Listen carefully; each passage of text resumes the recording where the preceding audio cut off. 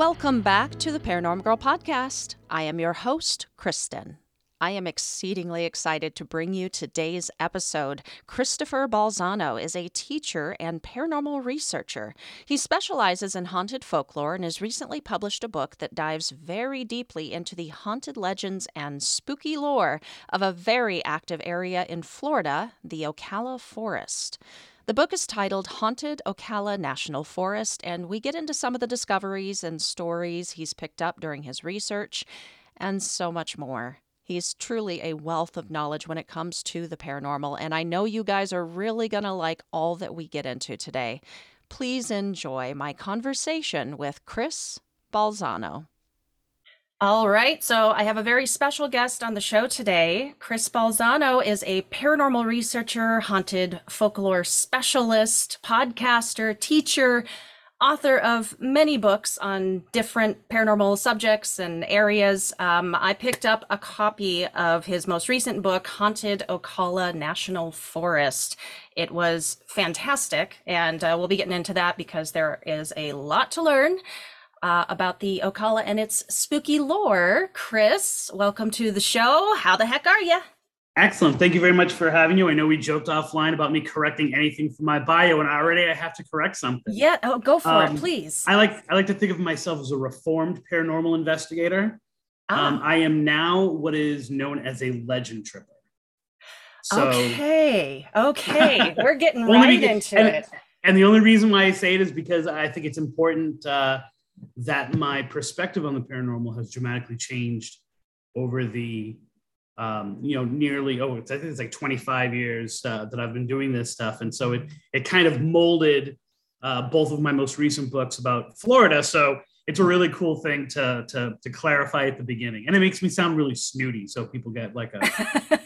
I'm reformed. I'm a reformed paranormal investigator. Yes. Well, oh boy. So there's a couple of questions I already have for you. I'm going to ask you about legend tripping. Because that is a new concept to me that I think learned about on your show, actually, your podcast.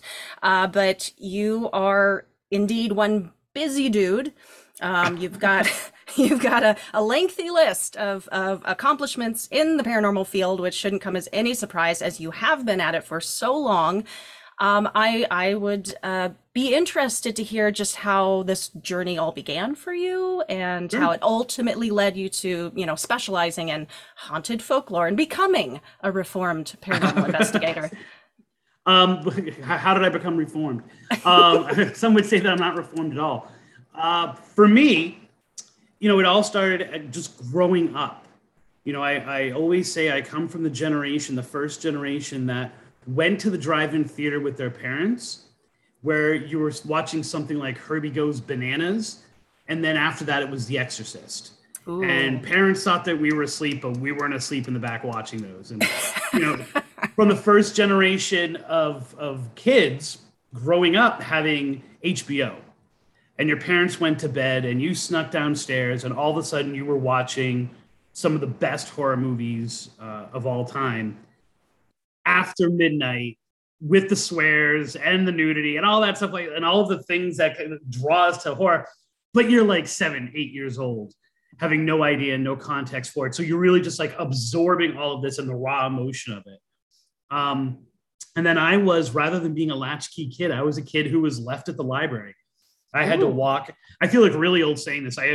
In my day, I had to walk a mile to the library. I did it for my elementary school. I used to have to walk a mile to the library and then stay at the library for 2 or 3 hours waiting for my mom to get out of work to pick me up. Mm-hmm. And I was just consuming books. And the books that I was consuming were not only, supernatural books and books on the unknown, but also Greek mythology and folklore, everything from Paul Bunyan to Zeus. And I just soaked it all up like a sponge, and it just stayed in my head. Like, the one thing I can say about myself, we can talk about whether or not I'm a good writer, but the idea that I remember things and make connections. So when I went off to college at Boston at Emerson, I was at the Charles Gate Hotel, which is one of the most haunted buildings in Boston. And people were telling me all the time about things that were happening to them. So already I was I was a storyteller, but I was getting these stories, and I would ask the people, well, why do you think that happened? And they would say, oh, the story I heard is, one of the students committed suicide there. And so now every year on the anniversary, and I was like, wait a minute, I've heard that story. I heard that story in North Dakota about this thing, because I just consumed so much ghost lore and folklore. And so I started to think that, there is this crossroads, this intersection between hauntings, which may or may not be true, and the stories we tell about them, and the stories we develop about them, and the ones we fall back on to explain the things that are unexplained.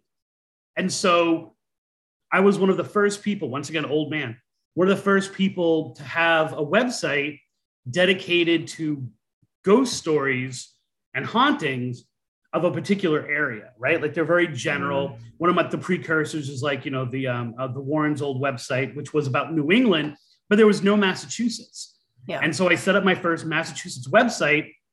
And then all of a sudden, people were, because I was one of the only ones out there, people were hitting me up with more stories and more hauntings. So I had to become, more read on local things. And then I had to go out there and experience them. And that just naturally led to becoming an investigator.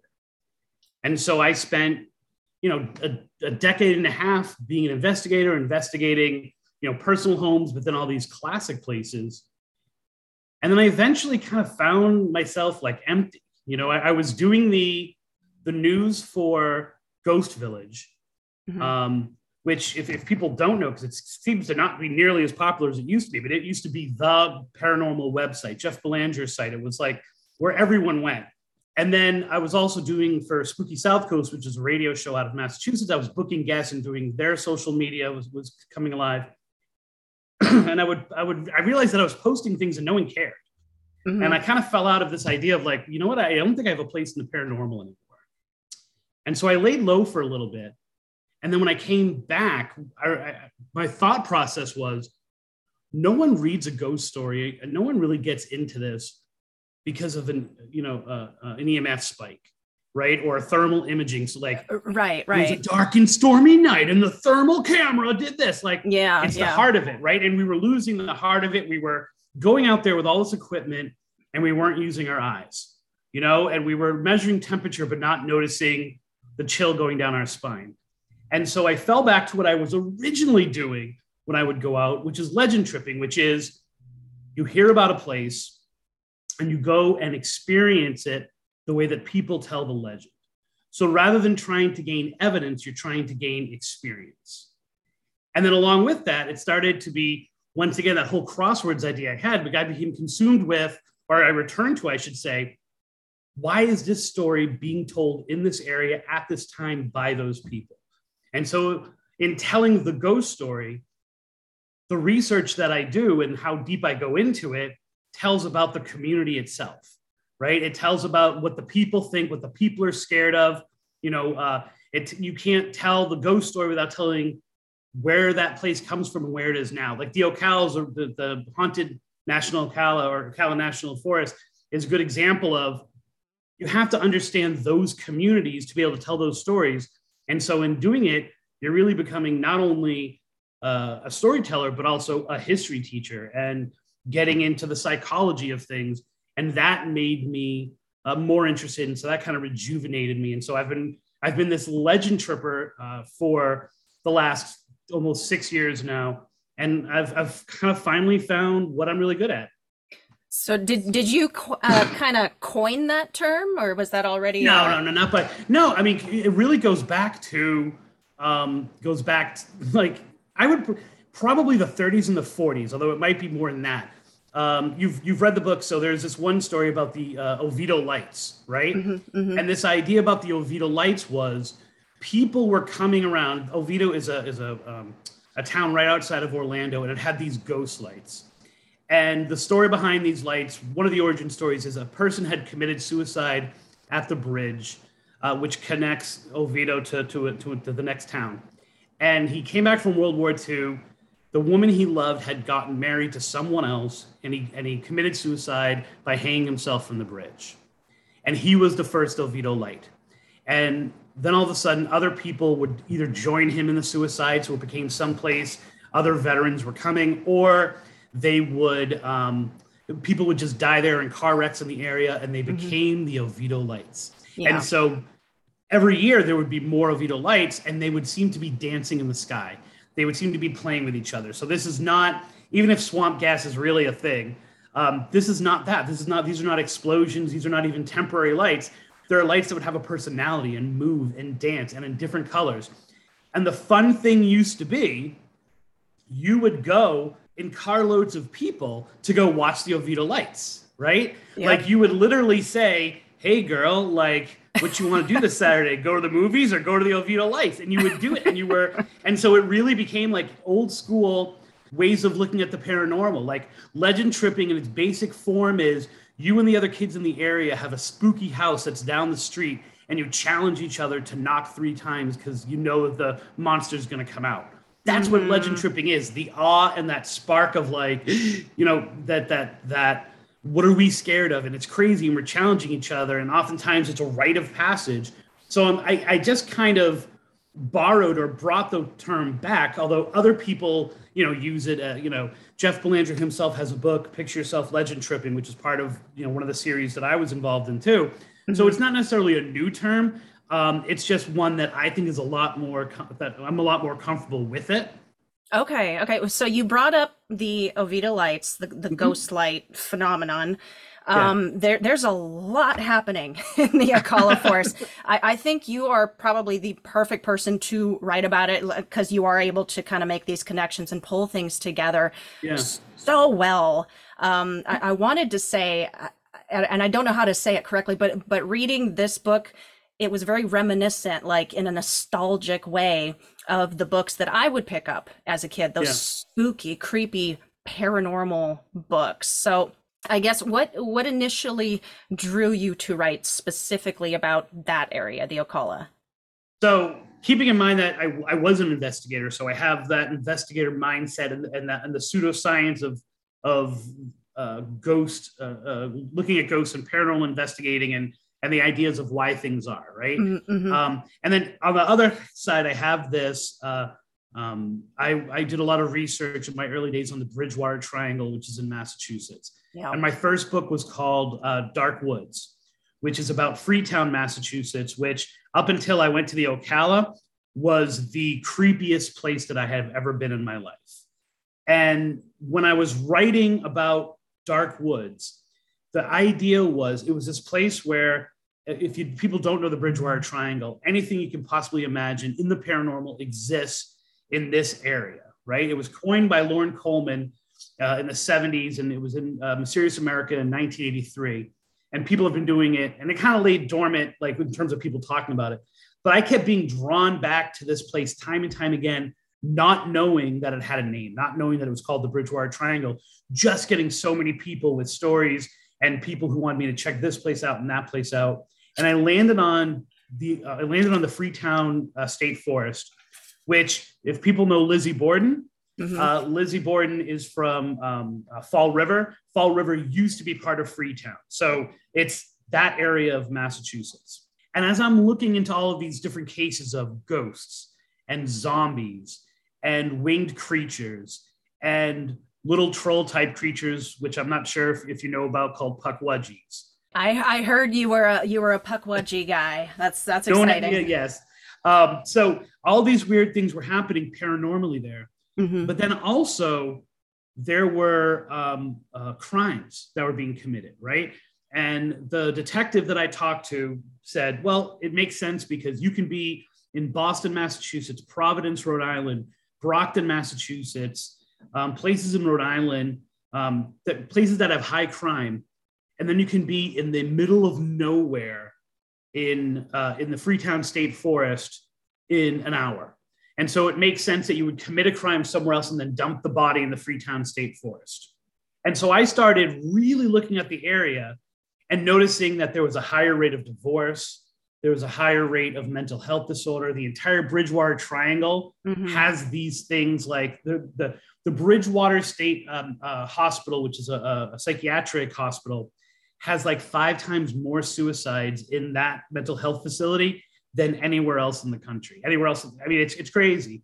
And so I started to roll this idea around in my head of, is there a connection between paranormal supernatural activity and really crime, right? And mental health disorder, and can the same juice that causes a ghost also impact your marriage, right? And can those things, and so when I wrote Dark Woods, it was really asking that question, right? This idea of, can some place be so cursed, for lack of a better word, or so damaged that it not only brings out the paranormal and the supernatural, but it also brings out the worst parts of your personality?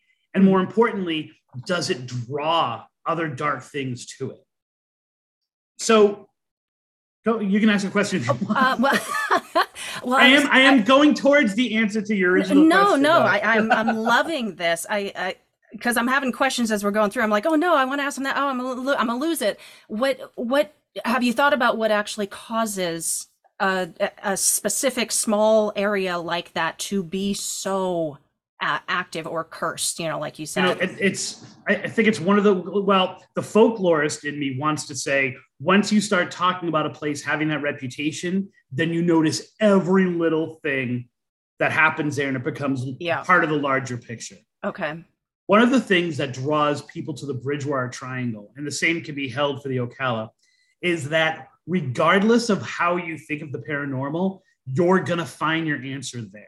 So if you think violence and blood and catastrophe causes the paranormal, you've got that in the Bridgewater Triangle because it's the site of the bloodiest war in American history. If you're a person who believes in stone tape theory and you've got this whole idea that the elements around you trap things, it's there in the Bridgewater Triangle. If you believe in ley lines, and if you believe in the power of running water, every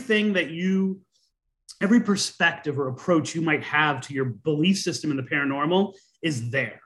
So some of these places are convergence of all of those kinds of elements. And every time in places like this that you think that you've discovered something, all of a sudden what you've discovered just becomes another piece of evidence and not the answer. Okay. If that makes sense, right? Yeah. So, you say, okay, well, a lot of people for the Bridgewater Triangle say the King Philip's War was the start of everything, right? Mm-hmm. The King Philip's War, which was absolutely horrific conflict between essentially, Plymouth Colony and the Wampanoag Native Americans, right? Mm-hmm. Where, absolutely horrible war crimes were committed on both sides. That's what started the activity in the Bridgewater Triangle. And I take a step back and I say, no, that's a symptom of it, right? That war should have never taken place. And what more? We can look back on history and say settlers and colonists were horrible people, but they were English. I'm from Florida. I'm not from Florida. Almost said that wrong way. I live in Florida.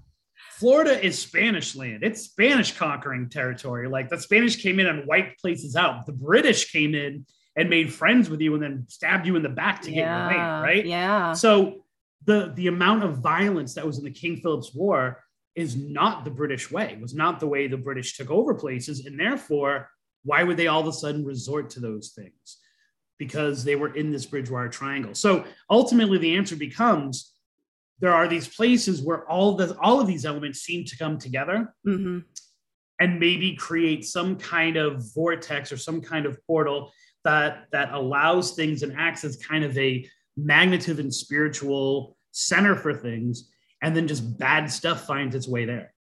Okay. So you would say that places like this, that just have that congregated energetic focus, they're special as compared to, like, you don't think just everywhere is haunted and just undiscovered yet. Like, it's specific locations. Yeah. Okay. I think every place is haunted, but I think that there are places where it's more intense, and there are places where it's more potent, right? Yeah. And oftentimes, because now keep in mind, I'm a folklorist, so I deal with backstory, right? And have backstory develop what we're seeing or what we're thinking. And so in the Bridgewater Triangle, the classic ghost situation, right? Like two guys are in a bar and they get angry with each other, and one of them shoots the other one.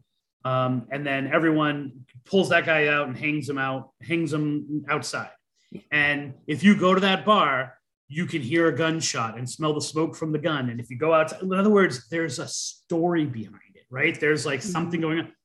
Bridgewater Triangle stories and places like this oftentimes don't have a backstory, right? Yeah. It's two people who have been best friends their whole lives and lived together for 20 years, move into an area of the Bridgewater Triangle, and within 6 months, they're trying to kill each other while they're also seeing ghosts, right? Like, in other words, it's an unexplained within the unexplained. There are other things happening other than just you see a ghost or there's a UFO in the sky. There seems to be a negativity to it inherently, but then also in looking for why it might be, you're often left with more questions than answers. Yeah, and like you were saying, and you can tell them, you know what I'm saying? Like, there's debate over what is the triangle. Since Coleman came up with his original one, people say, well, how about this place? How about this? Well, what about this town? It's right outside the triangle. It's like, yeah, but if you look at the activity there, it doesn't fit this weirdness of the Bridgewater Triangle. And the same with the Ocala. Yeah. I mean, it's hard going through the book, not really start to believe that something massive is going on in that area. And like I was saying, like, you felt that creepy, that it was the creepiest place you'd ever been, up in the Bridgewater Triangle before you even knew it was something. Right. Yeah. Okay. Yeah, and so one of the first places, like, so I got back in the biz, I guess. Mm-hmm. And my goal was I wanted to find the legends and the ghost story in small towns in Florida that no one was talking about, right? Like, I didn't want to do the big places that everyone knows. I want to know the small little town, outside of Sarasota. What's the story that they tell, right? Yeah. And so I emailed that, because being a former librarian and just kind of knowing the power of that, and having spent a lot of time in the circular files of libraries in Massachusetts, pulling out random stories that are just kept because they're cool, pre-digital age, I contacted librarians, and almost immediately, I got almost no responses, but almost immediately, like within an hour, the library at Astor emailed me back and said, we've got great stories. Would you like to come speak at our library? Like, they didn't know me. They didn't know anything about me or anything like that. They were just automatically, they wanted me to come there, and they wanted me to do a presentation in front of the people. And I'm like, I've never had that kind of response before. This place is weird. Mm. We went there, and almost immediately, and you don't find this about many places, right? We were there at like 11 o'clock in the morning, bright and sunny, and yet every picture we took came out dark. We could not get a good picture. We're talking to each other. We're maybe 2 feet away from each other, and our voices are echoing. And I started to say, this is really weird. Like, there seems to be something impacting the waves here, right? And impacting the way that sound, the way that light is traveling through. Like, this place is really weird. And as I'm listening to the stories of these people, I went there. I had like the 5 stories I was going to tell. They spent an hour and a half telling me the stories just in that small little town. And they were finishing each other's sentences, and all of them had a general consensus that this place has a lot of ghosts. Let us tell you about them because we share them amongst each other, and they're really, really well known. Yeah. As I started to do more research in the other towns, and this is right on the edge of the Ocala, technically in the Ocala, I started to get this impression that it had all the elements of Freetown. It had a whole bunch of really weird paranormal stories and supernatural stories and supernatural creatures and things like that. Had a high, we call it down here, skunk ape, a high skunk ape story. You know what I'm saying? Like, a lot of stories. Is that Sasquatch? Is that Bigfoot, Sasquatch. There had, excuse me, and this is what really drew me in and started to make me notice. It had a lot of unexplained crimes attached to it, and then it had a high rumor level, which I discovered not to be a rumor, of cult activity. Like, in other words, people who were working, cults, but then also people who were working with all levels of witchcraft and things that involve energy and intention, were finding their way into this forest. And so I'm like, jokingly, I think within the next week after that event, I was like, dude, we're looking at Dark Woods Part 2. Like this is like, I'm going to write a book called Dark Woods Part 2. Worst name ever, right? And then the more I looked into it, the more I noticed that, like, wait a minute, this isn't a joke. Like, this place is like Freetown amped up and larger. And I started to notice that time and time again, just watching the news, every horrific crime outside of, the first three that you get that are from your local area, the Ocala or a town within the Ocala was being mentioned. And I started to just make these same connections. And at the same time, I'm once again, like the Bridgewater Triangle, getting tons of people reporting, hey, have you heard this legend? Have you heard this legend? Have you heard this story from the Ocala? And I'm like, this is one of those places where things are converging. Hello, my name is Jordan Klein, and I am the host of Fireside Paranormal Podcast. If you're into ghosts, UFOs, cryptids, the unknown, then pull up a chair and join me by the fire as we hear real stories from real people.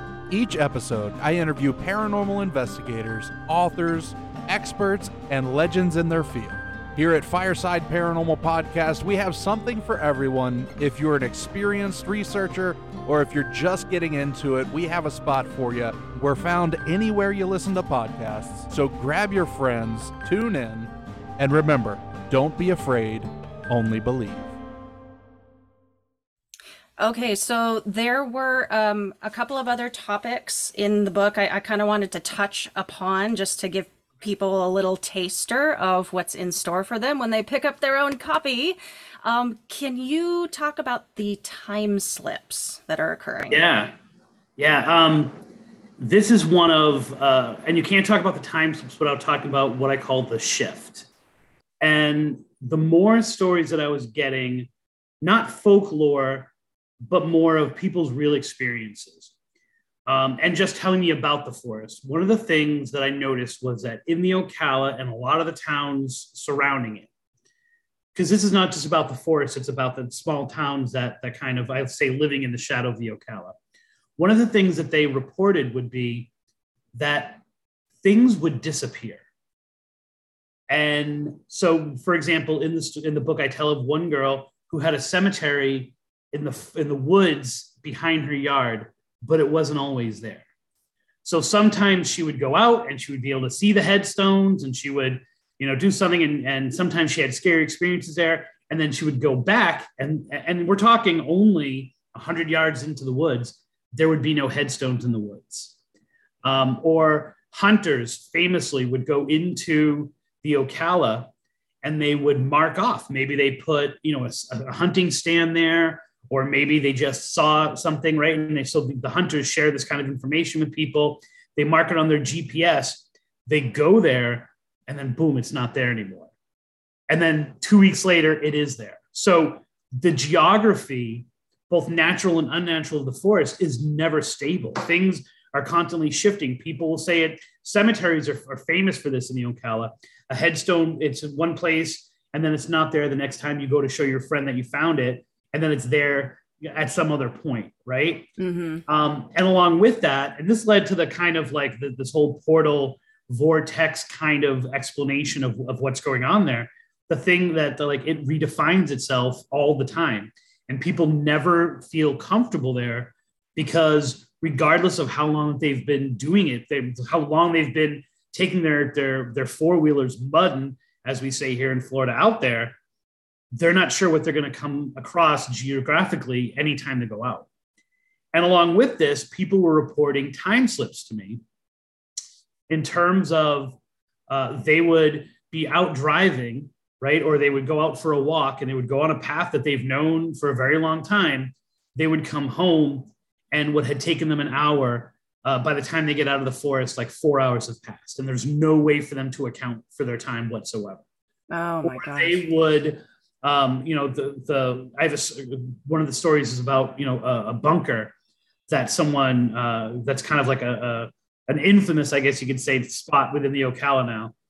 The person went in, they had their experience, and multiple people told me this about this bunker. They went in and it's right off the road. You can see it. If you know what you're looking for, it's right off the road. They went to the bunker, they came back to their car, and all of a sudden when they left the wooded area, it was now dark. And they were like, well, where did the time go? Like, what's going on here? And so people going into the Ocala, living there, right? Like this is unlike a lot of places in Florida, which are very transient, people have lived for generations in these smaller towns around the Ocala. And they experience just a loss of time that they can't account for. And they're kind of used to it. It's almost, I talked about Astor. Astor has what they call Astor time, because they never know when things are really going to happen, or how people lose time there so quickly that they just have a very casual relationship to time. So something that's supposed to start at 2, it might start at 3, it might start at 3:30, it might start at 2:45. It all depends, because they're so used to losing time that they just account for it in their daily lives. Yeah. Oh man, I'm so glad you brought up the bunker back to that, because I really wanted to. It was one of my favorite parts of the book, the dark man at the bunker. You relate a couple of stories specifically about those encounters. It was the last story that you told, the woman's experience with it. I was reading it, and it literally sucked the air out of the room. I was like, oh, I don't want to give it away, but you're talking about shadow figures, right? This is a shadow, more specifically, the Hat Man.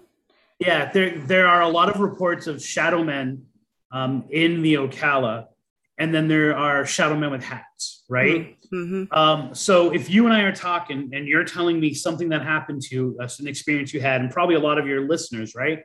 To say something like shadow man with a hat, we all go, yep, I got it. Uh-huh.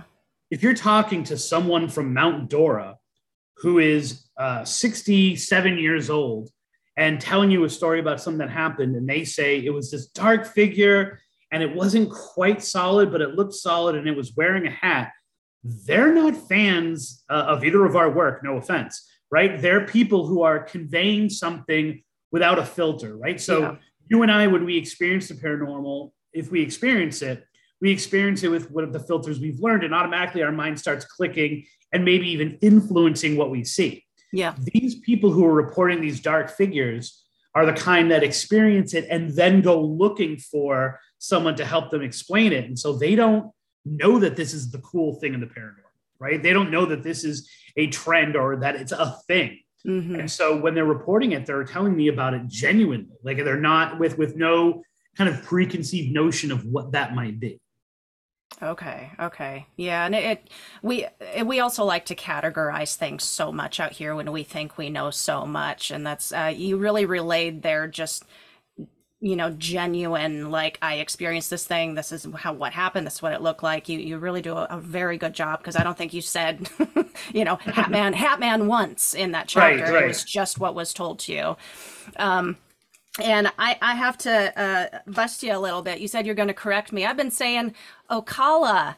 It's Ocala. I mispronounced it. I don't think you have to worry about how it's pronounced, because people here in Florida pronounce things weird. In my other book, my other Florida book, which is called Haunted Florida Love Stories. So it's more about the entire state. I talk about Lorida, Florida, which is the worst town name ever, right? It's literally just they took Florida and they took the F off of it because they couldn't figure out what to name themselves. And I've been talking about Lorida, Florida, and then finally someone says, it's Laredo, Florida, right? And someone else was like, it's Loretta, Florida, and I'm like, dude, whatever. So it's I think it's the weird, unusual, we'll say not weird, Florida accent thing. And the fact that it's oftentimes, depending on where you are in Florida, it's been settled by people from certain areas. And so it's Florida mixed with upstate New York, or it's Florida mixed with Wisconsin. And so you have this kind of weird way that people pronounce it. So you can pronounce it any way you want, as long as you spell it right when you're online trying to order the book. Yeah.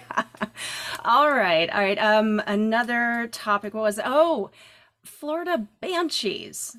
Now, I don't know much about the banshee, but from the little that I do know, I thought the banshee was primarily like Irish folklore. Is there a large Irish immigrant population? No, not at all. No. I think it's something that exists in most cultures. Okay. But we fall back on the term banshee because it's the easiest to explain what we're actually trying to say. I got Whereas you. when people tell me the stories, they just explain what's going on, and maybe they fall back on banshee, the term banshee. But it's, it's the, are you talking about the coyote woman? Is that the story you're talking about? Or? Yeah. And I was, So the coyote woman sounds more like if you imagine a coyote howling and a woman screaming underneath it, or crying and like wailing underneath it. Those two sounds mixed. And so when people because of the nature of the coyote woman, she's out there stalking the woods, looking for people who have done wrong. She's looking for bad people. And so she has thematically and folklorically, if I can make up a word, the same kind of draw you in siren aspect that a banshee would have. And so you take that along with the wailing, screaming thing, and you have like, oh yeah, she's out there in the woods, and she's out there in the woods. She's out there in the woods. It's much more like a banshee. So I think it's us trying to understand what's going on more than it is the people of those towns necessarily calling it a banshee. Although that's a term that some people did use for some of these things. Okay. Yeah. There was, those were a couple of my favorite stories. Was the one about the coyote woman. Actually, wait, there's the coyote woman right there, right behind me. Oh, no kidding. Oh, wow.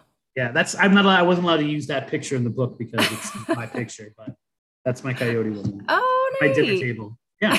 At your dinner table. At my dinner table. Well, like along with her story, like the kinds of stories, paranormal stories that are like about revenge and like retribution a little bit, it's kind of like they're providing a service a bit, because there is another I don't know what to call it, phantom cryptid creature, something like that, called the undefinable Stakini. The Stakini. Yes. What is the Stakini? Yeah, it's funny. I was with my kids last night. We were watching the show called Unexplained, and they were the Wendigo came on, right, or the Wendigo, talking about pronunciations. And my son, of all people, was like, "Is that really a cryptid, though, Dad? Like, I wouldn't classify that as the same." And it was like, a little tear like kind of ran down my eye, because I was like, "Oh, my son knows the difference between a cryptid and like an elemental or something, right?" There are some things which defy those. They defy an easy category, because something like the Stakini are not like anything else, right? Like I always say they're as if like you just took things that creep you out and threw them in a blender, right? They are seminal witch, vampire, owl hybrids, right? And so this is like, if you imagine that, anything that might scare you, anything that might be under your bed, or in this case, in the woods, that might freak you out, you're going to find in them. They are a coven of women of seminal women who were medicine women. So they were witches. And over time, each of them had been in their own way scorned by the man that they love. And so they called upon she who walks the circle, who is this almost god like character in seminal folklore. And they said, give us the power to get revenge on those who have hurt us. And so individually, she gives each of them the power in a very Loki devil kind of way, knowing that they will be tempted by that amount of power and abuse it, right? Yeah. And so after they all get revenge on the different men who have scorned them, they don't give the power back. Instead, they start to like, well, you know what? My ex-boyfriend did something to me too, so I'm going to go after him and I'm going to do something to him.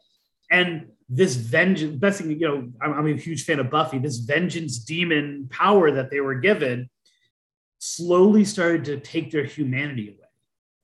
And so they lost being women. They lost being humans.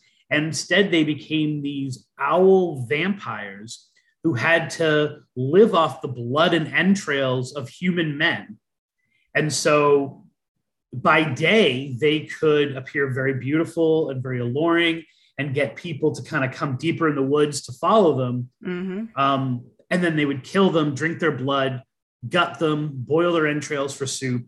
And these women found each other and they formed a coven, and they're out there in the Ocala, waiting for men, and waiting for their next victim. And the crazy thing is, the most famous story attached to them is like a historical certainty, right? Uh-huh. Like there's this, the start of the Second Seminole War, which is it's a really important war in terms of American history, because it kind of slingshots us to the Civil War. But essentially, Florida was trying to move the Seminole tribe out to Oklahoma, get them out of Florida, relocate them onto reservations in Oklahoma. And there were some Seminoles who were okay with this, and they signed off on it, not necessarily speaking for the tribe because the nation wasn't unified like that. And so a lot of tension was rising between them. And there was this one place, it was kind of like a Seminole visitor center, right? Like it was the place where if I was a Seminole and you were a settler, you were a Floridian, we would go to this place, and it was almost like a court, right? And they would hash it out so that things didn't escalate. Mm-hmm. Well, as this relocation is happening, they become the target. They become a symbol of growing tension between these two forces. And so they're like, we've got to reinforce this base that's right across the street from it, because bad stuff is going to happen. War is going to break out, and that's the first place they're going to attack. And so they send 110 men up to reinforce this place called Fort King, Fort King is in the actual town of Ocala. And along the way, there's all these things that are going wrong, and there's bridges that are out, and they keep getting which they didn't know that the Osceola, who is kind of the leader of the Seminoles at this time, was intentionally doing things to derail them and to take it longer for them to get there. And then at one point they get attacked, and essentially the Americans get wiped out, right? Of the 110 that set out, only 3 survived the initial attack, and only 2 made it back to bases. And very few Seminoles died. And so this is a huge victory in Seminole history. This was like them saying, we're not going to just stand here. You can't just push us out. We're going to fight back. Mm-hmm. And yet there's a Seminole legend that says no Seminoles were responsible. It's known as the Dade Massacre. No Seminoles were responsible for the Dade Massacre. Those soldiers, those 110 soldiers who were making their way to Fort King, were picked off one by one by the Stickini. And every single night when people went to bed, they didn't know who was going to wake up and who was going to make it to the end of the road, because the Stickini would come every night and they would take a few of them. And during day, they would lure a few of them into the woods by these beautiful women that the men could not seem to get over. And so this there are written documentation of all this happening, and it should be a success for the Seminoles. And yet, instead, they've also got this paranormal supernatural legend that explains how all those people died. And so it's a really interesting case that those two things should live with each other. Yeah. What a legend. How you keep all of this stuff straight in your head. Let me borrow your brain. Oh my gosh. You trust me, you don't want it. All right. Well, I told you before we started recording, I'm going to have some random questions for you here near the end. I got some for you ready. Let me just pull the notes up. Do I need a buzzer for this or no? You can just vocalize. No. Okay. Is this a quick shot, like answer in less than a minute? Take your time answering, because I like your ways, man. I like it. Thank you. But yeah, it's traditionally called the speed round, but you know what? Just feel free. Yeah, I'm whatever wicked comes slow, to you. so all right, got it.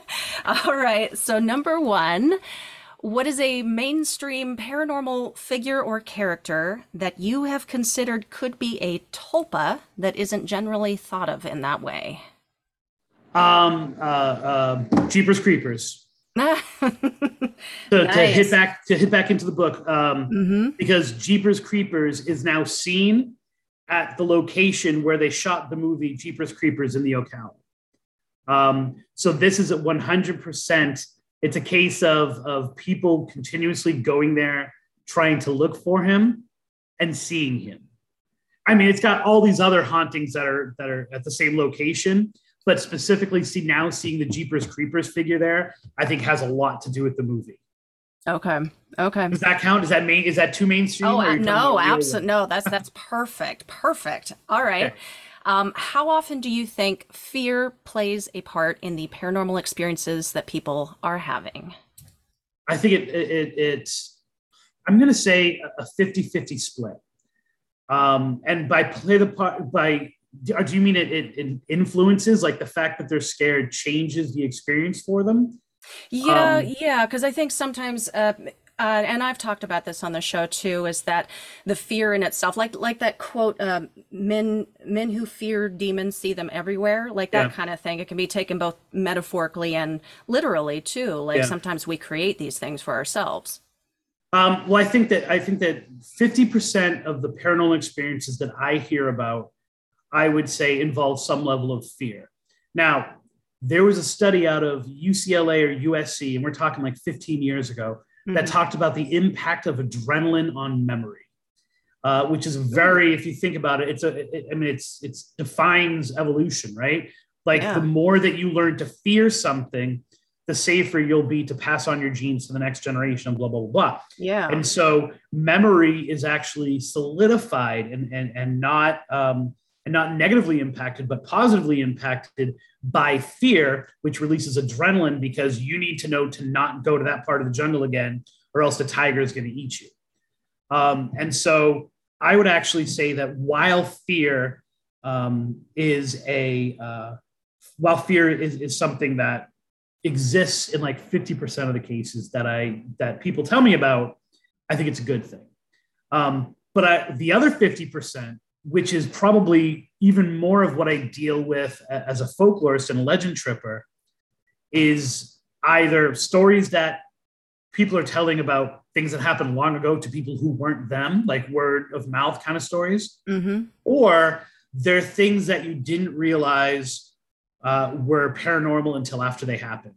And so you don't have time to be scared because you're too busy wondering, was that just a woman on the side of the road?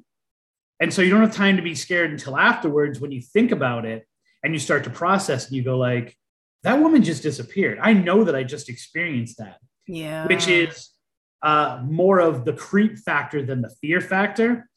But I think that those two kinds of stories like share space with each other. Oh, yeah. And that's a good point. Sometimes these things just happen, whether, It's- yeah. It's that having the conversation with your father where he finally tells you that he loves you, and then you get the phone call that he's dead. And you're like, wait a minute, what are you talking about? He just came in the house, like, and you go upstairs and he's not there. And you realize you just had an experience as opposed to being scared of your dad in the first place, which if you are, then sounds like a personal issue. Oh, this is the stuff, the thoughts that keep me going. Okay, next question. This is playing off of I just listened to the Candyman episode you did. What are your top 3 horror films? Top 3 horror films of all time. Wow. And they've got to be horror films. They can't be ghost movies. They can be scary films. Yeah. Scary. Okay. Number 1 is Poltergeist. I mean, it doesn't compete. Like it's Poltergeist and everything else for me. Classic. I would say the original Candyman is up there. Yeah. Because that movie just terrifies me beyond what the special effects do to me emotionally. And then probably the scariest, I would say, not ghosty, demony, or whatever, is The Strangers. The idea of people just outside your house who have randomly picked you, and that's the stuff that scares. That's the stuff that really gets to me because we've mythologized some of these people in some of these cases, but there's still so much of them that are real. Yeah. That you just have to understand that the reason why we mythologize them is because we're scared as crap, and so we have to retell the stories and make up little things about them because we can't understand the mindset of someone like never. And I can't watch it all together. I got to watch it in bits and pieces. Under your blanket with your head covered. Under my blanket, and then make sure I have my dog because my dog's going to do something to protect me in that circumstance. Okay. My little mutt. Oh. All right. Well, I'll just have one more question for you because I can't let you go without asking you. You are the Sure. expert. What is your favorite urban legend and why? My favorite urban legend. Hmm. My favorite. Okay, so I have two answers. My favorite urban legend, in terms of something spooky, is definitely Bloody Mary. And if we other than Bloody Mary or Ghost Hitchhikers, but Ghost Hitchhikers, I think, go beyond urban legend. Like, I think they're a subset of haunting that are more genuine, and like there's stuff going on there. But the idea of it's funny, I posted that I had done the Candyman episode, that a Candyman episode was up. I had paranormal investigators telling me they refused to do Bloody Mary. They refused to do Candyman. They refused to do anything with mirrors. Like, I'll go into the Waverly Hills in my underwear. Yeah. But I'm not gonna, but I don't even ask me to look at a mirror and say the name of the ghost that we're looking for, right? Like the idea of looking into a mirror and conjuring something. Hmm. And I do this every year. I'm a high school teacher, and I talk to these kids, and I'm blah, blah, blah. And I say, oh, so you're not scared of Bloody Mary? And this is how we get the different variations of it. I'm like, all right, go. Hey, you want to go to the bathroom? There you go. Don't even have to write a pass. Go to the bathroom, take your phone, go do Bloody Mary in the mirror right now. It's not even midnight or 3 a.m. as they like to do. Do it. Hmm. And I'll have the toughest kids, and they won't do it. And so the hold that story has, and the kind of permeations and the repetition of saying the name a certain amount of times, that's everything that makes me smile as a folklorist and as a ghostly folklorist. My favorite non-ghost urban legend is about the autistic penguin. What? Which is the story, I know, which is the story of a woman who goes to whatever, insert name of local aquarium, right? And she takes her autistic son and she loses him for about 10 minutes. And finally she finds him, and, she's all mad. And so she immediately goes home and she makes him go into his room. And then she notices, like, she can't really hear noise up there. And she goes, and there's this splashing, right? He's in the bathtub. There's some splashing going on. She opens the door, and there he is on the floor playing with a penguin in the bathtub. And what he had done is, during those 10 minutes, he had jumped over the penguin enclosure, swam over, and kidnapped a penguin. Nothing about this story makes sense whatsoever, right? Yeah. And this is why it's my favorite urban legend, even more than any ghostly ones. If you called, I was living in Boston the first time I heard this story. If you call major aquariums, especially when this was making the rounds, and you said, hey, I have a weird question for you, they'll say there are no penguins that were taken by autistic. Like, you don't even have to ask the question. They automatically give you the answer. Houston, Boston, New York, Tampa, someplace in Nebraska, someplace in I think it was Arizona. They all had to hold press conferences telling people that autistic kids were not kidnapping their things from their displays. Like, it's the kind of urban legend that had the huge impact and social impact of no other urban legend, except for maybe like the clown crazes that go through, right? Like the clown crazes that go through. Like, this was a story that makes no sense whatsoever, that was so big, major institutions had to like formally denounce that it had ever happened. That's pretty crazy. Cool. It's cool, but it's so crazy that it had such a hold on people's. I don't know, that was so profound enough. And it was and it was in dozens of cities. Yeah. And the other thing is, if you are a folklorist and you follow it, it came out really big in the 90s, in the early 90s, and then kind of lost favor. Mm-hmm. But then it had a huge spike right after the release of March of the Penguins. And so that's kind of when I got it on the second time around after March of the Penguins. And so you can see these things if you watch and you know what to look for. You can see a movie comes out or something comes out, and then all of a sudden some of these urban legends, whether they're ghostly urban legends or just food urban legends, they come back up to the surface. And that's what kind of makes them exist forever. That's awesome. Well, Chris, this has been such a blast today talking with you. You're a phenomenal dude. Why don't you let everybody know where they can connect with you, where you prefer they connect with you, and also where they can pick up Haunted Ocala National Forest and all your other books. You can get those on Amazon or wherever you get your books, or you can go direct to the website. If for some bizarre reason you want a signed copy of one, you can go to trippingonlegends.com. Tripping on Legends is the name of my podcast as well. So wherever you get your podcast, you can look up Tripping on Legends. And then probably the best way to keep in touch is either the Instagram, which is Spooky Tripping, is the Instagram account, and then Facebook.com/Tripping on Legends. That's the easiest way to get in touch with me. Awesome. And everybody listening, do go check out his website, trippingonlegends.com. It is a massive resource of stuff. I was farting around on there for a couple hours last night, just like, whoa, just a really great resource. It's coming from having been really influential in Massachusetts and no one caring about me in Florida. It was interesting that someone was looking up something I had talked about, and they said, "Oh my word, the first thing that popped up was you." And I was like, yes, first page results. So you made it. You finally made it. Yeah, it's exciting. So. All right. And before we close it out, do you have any final thoughts, words of wisdom, advice you would like to leave with everyone?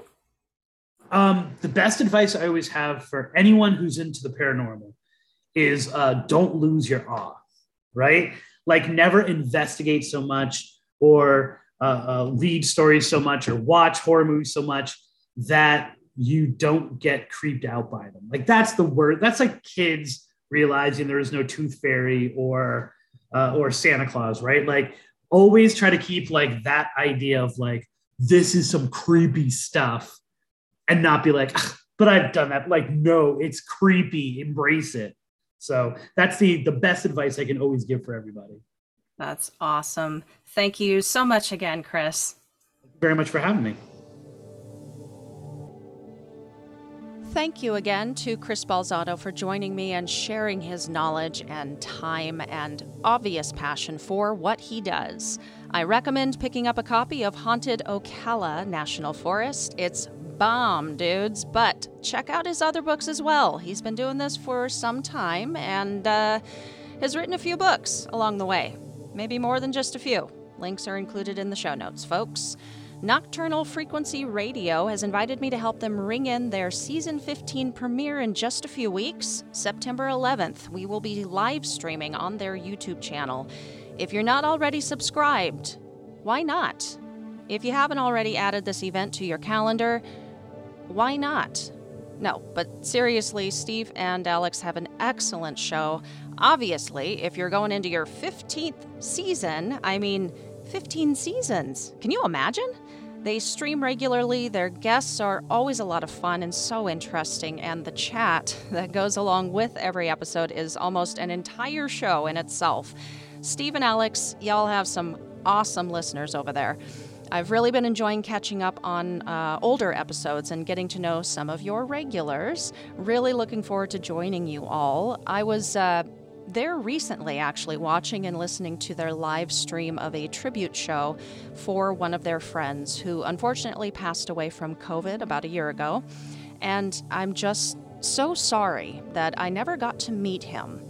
It was a really touching, heartfelt, at times funny, but all in all, genuine remembrance of someone who was obviously a really great person and someone who is sorely missed by a lot of people. Reeves Cook from the Paratalk podcast was on there along with a few others. I was there from the start, not sure if you saw me, but really appreciate the shout out later in the show. That was so unexpected. You guys are too much. I actually had switched over to my personal YouTube account just in case I was going to comment. I didn't want to seem, self-promotional on a tribute show, but I was there, you guys.